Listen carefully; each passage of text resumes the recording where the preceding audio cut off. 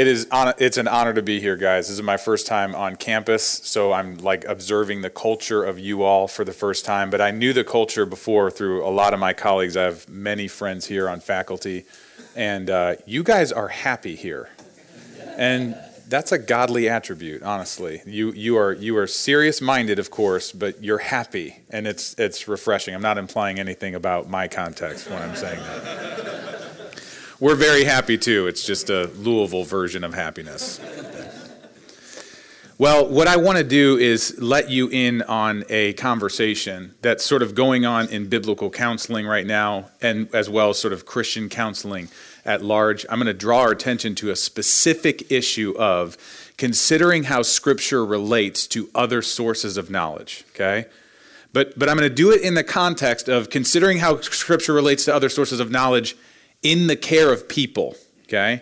And so I want to keep this talk grounded in the practice.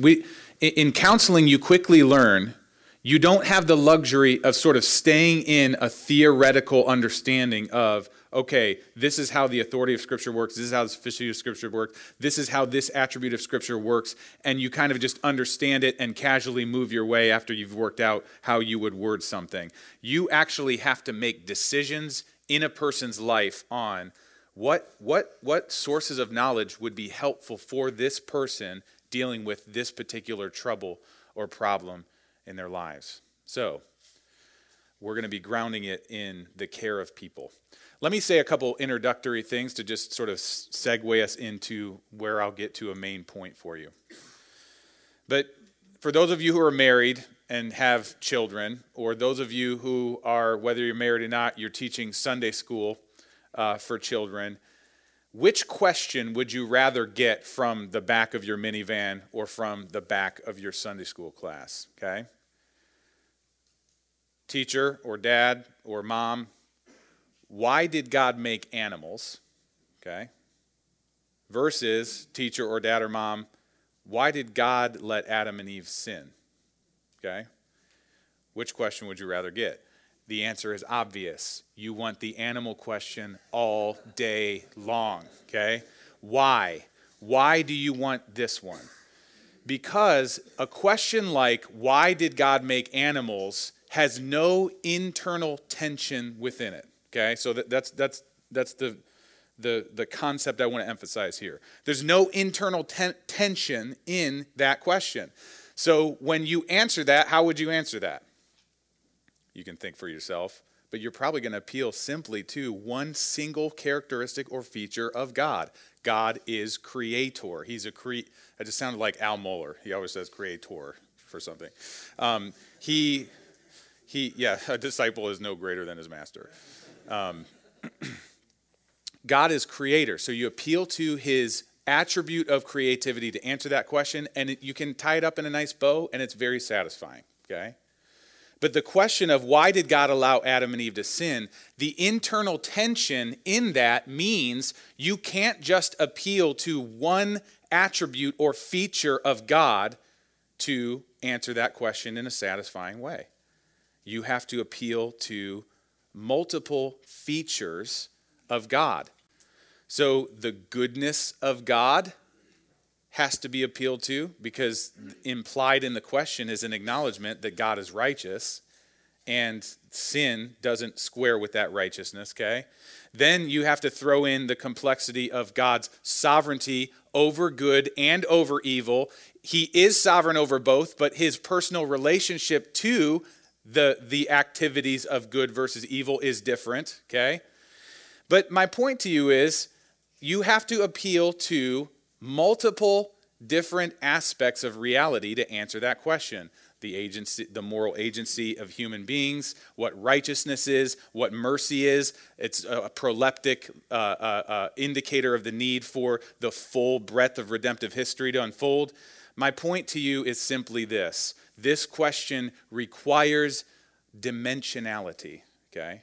By dimensionality, I just mean you're looking at different dimensions or different angles of the question. But like we said, all of us prefer the first question. Why? I think it's because we don't like dimensionality. because it requires of us thinking about one issue or one circumstance from multiple different angles that will eventually arrive at a question, whereas this is just easy. It's direct. So, in the field of biblical counseling, we sort of are wrestling with a similar type of question in terms of the complexity. How does Scripture relate to other sources of knowledge? And the temptation is to try to make a complex question like that, especially when it comes to the care of people, and we really love people and we don't want to muff this, okay? So the temptation is to try to get that question over into this category as quickly as possible of just a one-dimensional, singular, straight answer on that. And so the two characteristics of Scripture that are that have occupied this conversation longest, I think, are the sufficiency of Scripture and the authority of Scripture. And what I want to demonstrate to you in this lecture is that these characteristics address different, but related, but different questions about how Scripture relates to other sources of knowledge. So, here's my main idea, okay? And you'll hear this repeated throughout, okay? So just, you can make your mental notes here. My main idea is Scripture has multiple attributes, and each one provides a different kind of answer to the question of how Scripture relates to other sources of knowledge. The sufficiency and the authority of Scripture are closely related, but they're not synonymous attributes. And each one gives a different dimension to how Scripture relates to other sources of knowledge. Does that make sense so far? That's my main idea. But before I unpack this main idea, I want to give one limitation to this discussion that I already mentioned earlier. I'm seeking to address this idea in the context of caring for people, or maybe even more expansively, knowledgeably caring for people. The knowledgeable care of people requires us to have a termination point to our theory of how different resources relate to each other. So that termination point is this. What you're trying to always be driving to is, how do I help this person respond to the context that they're in? Okay? So when I say care of people, I'm trying to drive us at a very specific task that we're getting towards, okay? Whatever their trouble is, whatever their problem is, whatever the things that are being displayed in their life, I am asking the question as a counselor, how is this person, as an image bearer of God, responding to the complexities of their context, their individual unique circumstances, okay? So any thought or any discussion we have on how Scripture relates to other sources of knowledge is driving at that task, okay?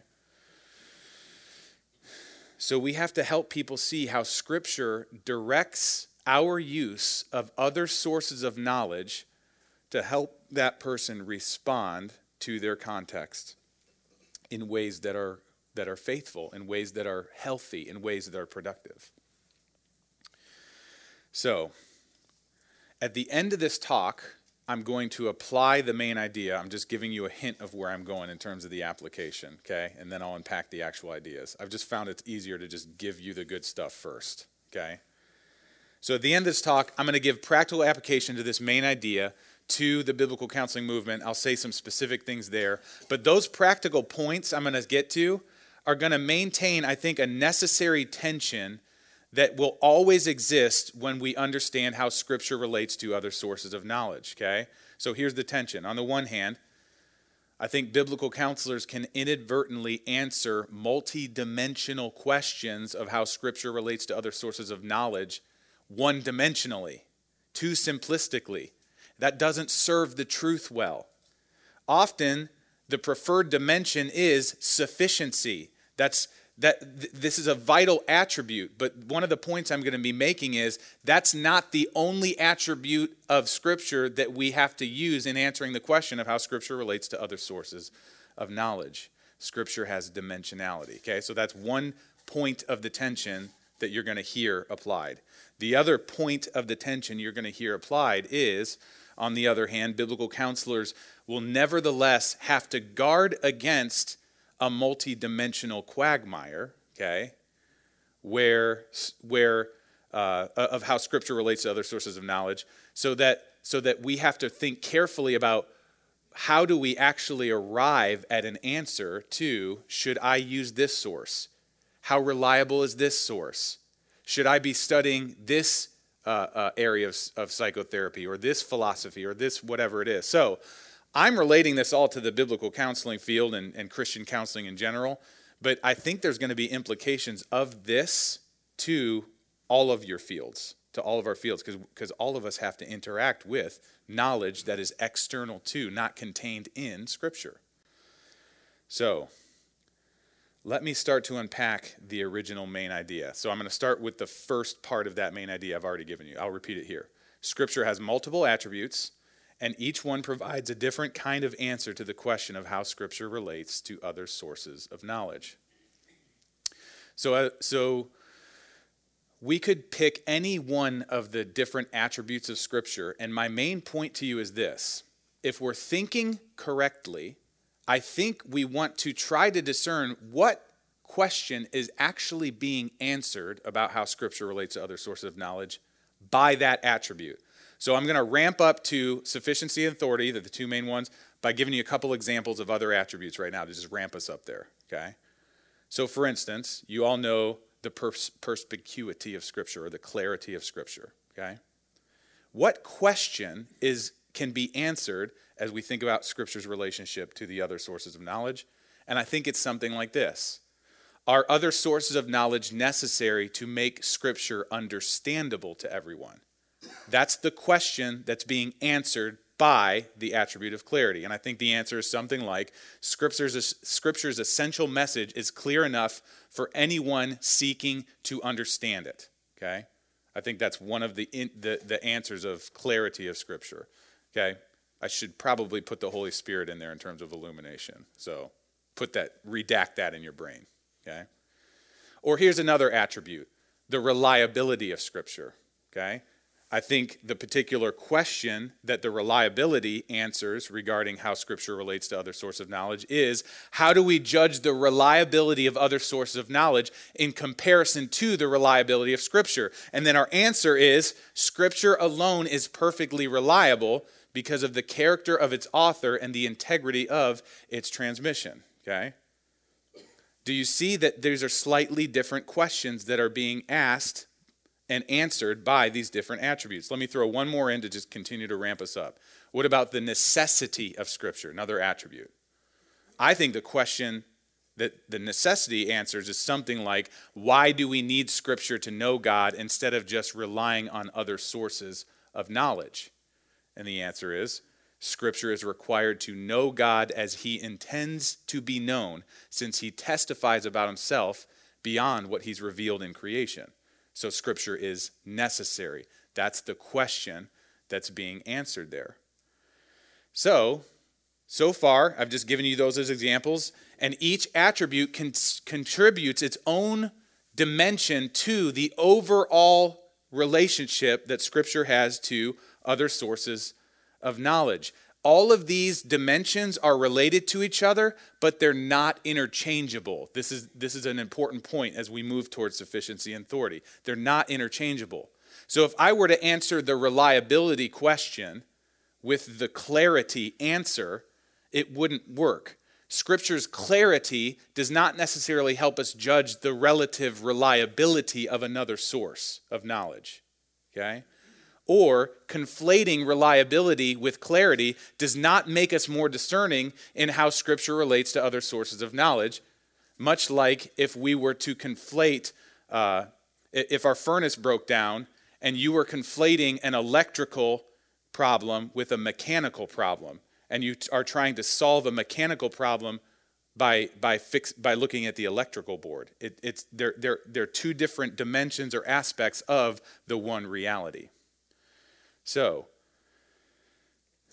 that moves us towards sufficiency and authority. So let's think about this. So that's the second part of my main idea. I'll repeat it again. The sufficiency and the authority of Scripture are closely related but not synonymous attributes, and each one gives a different dimension to how Scripture relates to other sources of knowledge. So, let's come up with at least some working definitions here. And I realize what I'm about to do, okay? Like, I'm not going to give you the authoritative definition of either sufficiency or authority. I'm just going to give them, and we're not going to debate them, because the point is I want to get to how these function rather than sort of the nature or the essence of them, okay? So sufficiency, I think we could think of it as the special revelation of God. Scripture contains all the words of God we need to know him by faith and to function by faith in the world that he has made, okay?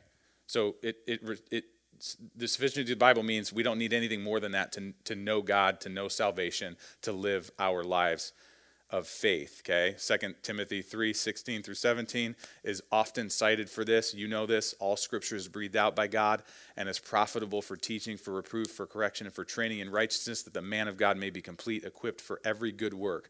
I know that's not merely a proof text. We would have to look at sort of how the whole Bible unfolds in terms of its testimony to the sufficiency, but that is an oft-cited reference. So authority, though, is not exactly the same thing as sufficiency. Authority is an implication of sufficiency, but I would describe that as this way. As the special revelation of God, Scripture is supremely true in the knowledge and values it expresses, thus acting as the standard for all other knowledge and value. Okay? And so we're told by Peter in his second letter that we have to pay attention. That means regard as the standard the words of Scripture as the words of God. For no prophecy was ever produced by the will of man, but men spoke from God as they were carried along by the Spirit. Okay? So those are just quick working definitions of sufficiency and authority. Now I want to do the same thing we did with the other attributes. What questions are those two attributes actually seeking to answer? And if we can identify the question, then we're a step closer to, I think, knowledgeably engaging Scripture with other sources of knowledge. Okay? So, sufficiency. I think the question that flows from sufficiency is, do other sources of knowledge add to God's inspired testimony about who he is and his saving purposes for human life? Okay? I think that's the question that flows from at least a historic understanding of sufficiency. The answer over here is no. Scripture alone provides the direct testimony of God about who he is and his purposes for human life. No source adds to his direct testimony, which he provided as our ultimate authority, which moves us down to authority. What question flows from authority, or what question is being answered from that? I think it's this. How does the testimony of God about who he is and his purpose for human life arbitrate the knowledge we gain from other sources? I think that's what the question authority is seeking to answer. So the answer here is, as ultimate authority, Scripture is the standard that measures all other sources of knowledge. And here are two concepts that we're going to focus on a lot, because we're going to really launch into this answer, okay? So Scripture is the standard that measures all other sources of knowledge, both in content and priority of that knowledge. Those are two very important concepts for my talk here. So content and priority of knowledge. Scripture is the measurement of both. The authority of other sources and knowledge are derived from their adherence to this standard. So, by considering the different questions that I laid out, that these different attributes answer, we're able to see more clearly, I think, the different ways that sufficiency and authority interact with other sources of knowledge. So if I could describe that in sort of with some verbal force behind it, I think sufficiency relates by excluding, and I think authority relates by arbitrating. Okay? Do you get the distinction I'm making here? When we think about how sufficiency as an attribute of the Word of God makes the Word of God relate to other sources of knowledge. It's an excluding function, okay? But I think when we ask the question of authority, how does the authority of the Word of God help us relate to other sources of knowledge? I think it's an arbitrating function, okay? So let me unpack both these ideas. Sufficiency relates by excluding, okay? Here's a metaphor. Sufficiency is like an on-off switch. There's no degrees of sufficiency. Something is either sufficient or it is not. If I had the control of the lights right now, I could flip it on, flip it up. These would be on in their fullest potential, or I could flip it down and they would be off entirely, okay? That's how sufficiency as a conceptual category works. So, it's an exclusive category. God's word is sufficient to provide his inspired testimony of himself, the world, human life, salvation. Sufficiency excludes all other sources of knowledge from the status that Scripture holds as the ultimate authority. So, sufficiency does not mean that the Bible contains in content form everything we need for living in the context in which we were placed or caring for that particular individual in front of you. There's plenty of knowledge that you have to have that's not contained in the Scriptures. Sufficiency was never supposed to mean exclusive source of knowledge. What it is supposed to mean is it is the exclusive source of divinely inspired knowledge that God intended to be authoritative, okay, which we're going to unpack. But here's my point. The sufficiency issue is a hard yes and no about the scope of ultimate authority against all other claims for ultimate authority. Does that make sense? It's a hard yes or no. It's an on-off. But authority, if we take that attribute, authority relates by arbitrating, as I've been saying. So authority is a category of degree. Okay? It's a category of degree. Or it's a dimmer switch. So if these are, maybe they are installed, if I went back there and instead of it being an on-off switch, it's a dimmer switch. You know how those work, right? When it's high, the lights are bright. When I sort of go 3/4 with it, they're 3/4 bright. When I go 1/4 with it, they're 1/4 bright. When I turn it off, it's off. There are degrees. It is variable, in other words. So something can have, an external source of knowledge can have a relative degree of authority as it's derived from the standard of authority above it. Does that make sense? So God's word is the ultimate authority that determines and arbitrates the level of authority in any other given source of knowledge. So remember those two things I said. It arbitrates both the content and the priority or emphases of that knowledge that's found outside of Scripture. So, every other source of knowledge, like, I haven't even given you categories of other source of knowledge so far, but you could talk about anything from personal observations. That's an external source of knowledge from Scripture, your own observations of people, or the collected observations of other people that researchers are coming up with all the time. Other sources of knowledge are the history books that you're reading, the testimony of other people, research studies. You get what I'm saying. These are sources of knowledge. And every other source of knowledge is authoritative only to the degree that the content and prioritization conform to God's perspective as revealed in Scripture. Okay? That's their degree of authority. So here's the point. The authority issue is one of degree about the function of Scripture over these lesser authorities. It's one of degree. So let's think of this. Let's think of a test case here. Okay. Imagine a person from your church is seeking help for a long-term pattern of mental obsessions and behavioral compulsions. Okay, so just to make it really easy and probably familiar with something, let's say it's sort of a hand-washing obsession, okay, or a germ obsession. And they have found This goes beyond the little silly thing we always say to each other. Oh, dude, he's got OCD. He's always squirting like hand sanitizer into his hands. Okay, you've heard that language before. Even my kids say I have OCD about various things like the refrigerator door lining up perfectly or something like that. Okay, but I'm meaning something beyond our quirkiness. I'm meaning something that's debilitating to people.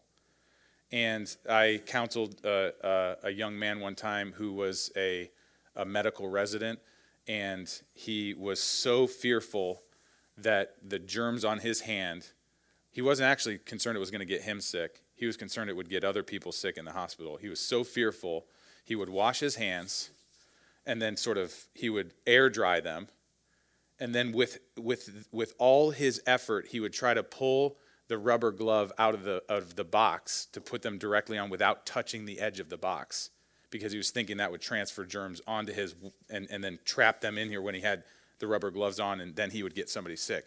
And there were times where he would go through multiple boxes of gloves because each time he wasn't sure that he was able to avoid the edge. Okay? So you're trying to help someone like that. What sources of knowledge are helpful in understanding this man's experience and helping direct his responses to his context? How does Scripture relate to those various sources of knowledge that address different elements of his experience? In other words, how do we understand what the sufficiency of Scripture and the authority of Scripture mean for helping us know and answer these questions? Okay? So, just there's a lot of examples I could give of other sources of knowledge that are about this particular issue of obsessions and compulsions. There's a sort of a traditional cognitive behavioral approach which uses talk therapy to address thought patterns and try to sort of disassociate fear associations that way. There's pharmacology. We could talk about the psychopharmacological things of using medication to sort of blunt the intensity of the anxious response that he's experiencing as he's doing this. Okay, we could talk about those just for sake of time. I think what I want to talk about as an example is something called exposure and response prevention treatment. Okay, which utilizes the environmental exposure to the object of fear.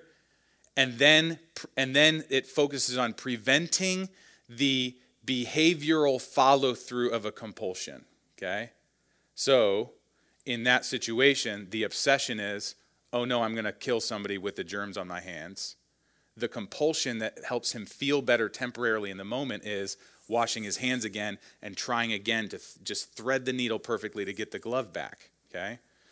That brings him a temporary sense of relief. So that's a rewarded behavior in one sense, okay? So this ERP treatment basically says expose him to that situation and then prevent him from doing that compulsive behavior. And in that way, he learns to break the association of fear by realizing, okay, nobody actually died, okay? The thing that I was most fearful of being threatened by did not come about. And then just God made our bodies to have this glorious process called habituation. Okay, it's the reason that we can function as human beings and not have to think through everything to its finest detail that we've repeated and repeated and repeated. But there's sensory habituation where eventually it will break. By not giving into the behavior, you no longer get that little sort of adrenaline shot of relief or comfort, and therefore that the behavior loses its reward and you no longer need it, okay, through this process of habituation, okay? So what do you do with insights like these? Because you know what? Most of the researchers that you're reading are not approaching this from a Christian theological standpoint. They don't acknowledge the authority of Scripture. They're not even thinking about Scripture, okay? What do you do with those other sources of knowledge? Okay? So, if I'm trying to apply I don't want to undercut the conversation by merely pointing to sufficiency as the only attribute I appeal to in answering that question. Because if I do, then I'm only going to say, is the Bible sufficient to supply the words, all the words of God divinely inspired that we need for life and salvation? The answer to that is yes. Every time the answer to that is yes. But do you see that that actually doesn't help us relate that knowledge all that much to that particular type of knowledge? You need the authority question. And the authority question specifically in, what's the relative degree of authority that that source of knowledge has over my understanding of this person's experience? Okay? And then, so the authority question happens with those two parts. It's a content question and it's a priority question. Okay? So to apply the authority of Scripture, I want to think about content questions like, how do these claims about OCD square or fail to square with what God says about people? That's the most global questions. That's very generic, and you have to boil it down. But how do I process these observations through a biblical view of people that recognizes their spiritual nature, their design purpose for worship, their fallen condition, and any number of other theological truths that we see in Scripture, okay? So, insofar as a source of knowledge contradicts any of the revealed truth of God in terms of the content, that has less authority. Does this make sense to you? But it's not just a matter of content. This is the trickier part. It's also a matter of priority or emphasis. So let me give you some emphasis questions. So once you've asked the content questions, you're asking the emphasis questions, and you weigh what priority should these insights have in my approach.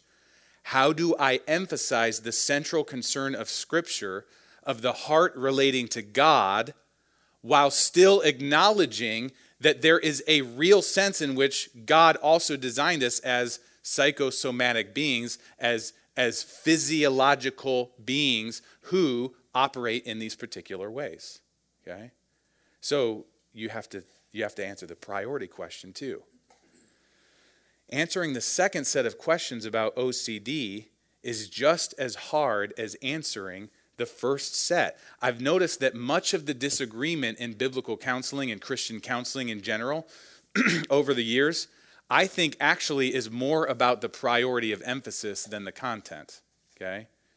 And so what I'm saying is, when I do end up opening my mouth and leading that person in a counseling session, how much am I focusing on the dynamics of habituation, and how much am I bringing the conversation back to what fear ultimately is at the ground level of moral agency has to do with God, doesn't it?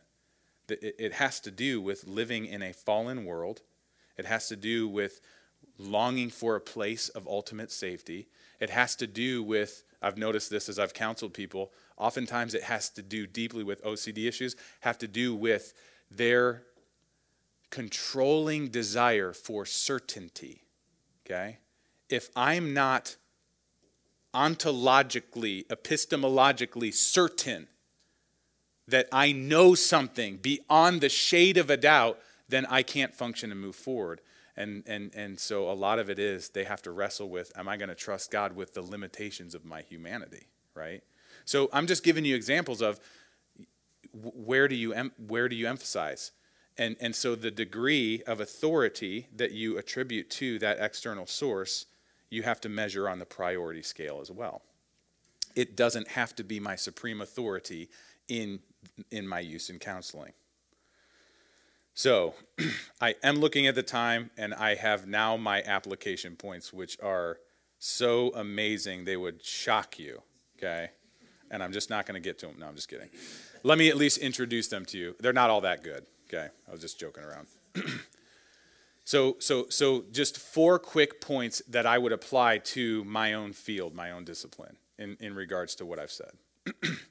First, we should never move away from the sufficiency of Scripture in our counseling approach or in anything else, okay? If the Bible is not prized as the exclusive source of God's inspired perspective of human life, the other sources of knowledge will crowd out Scripture.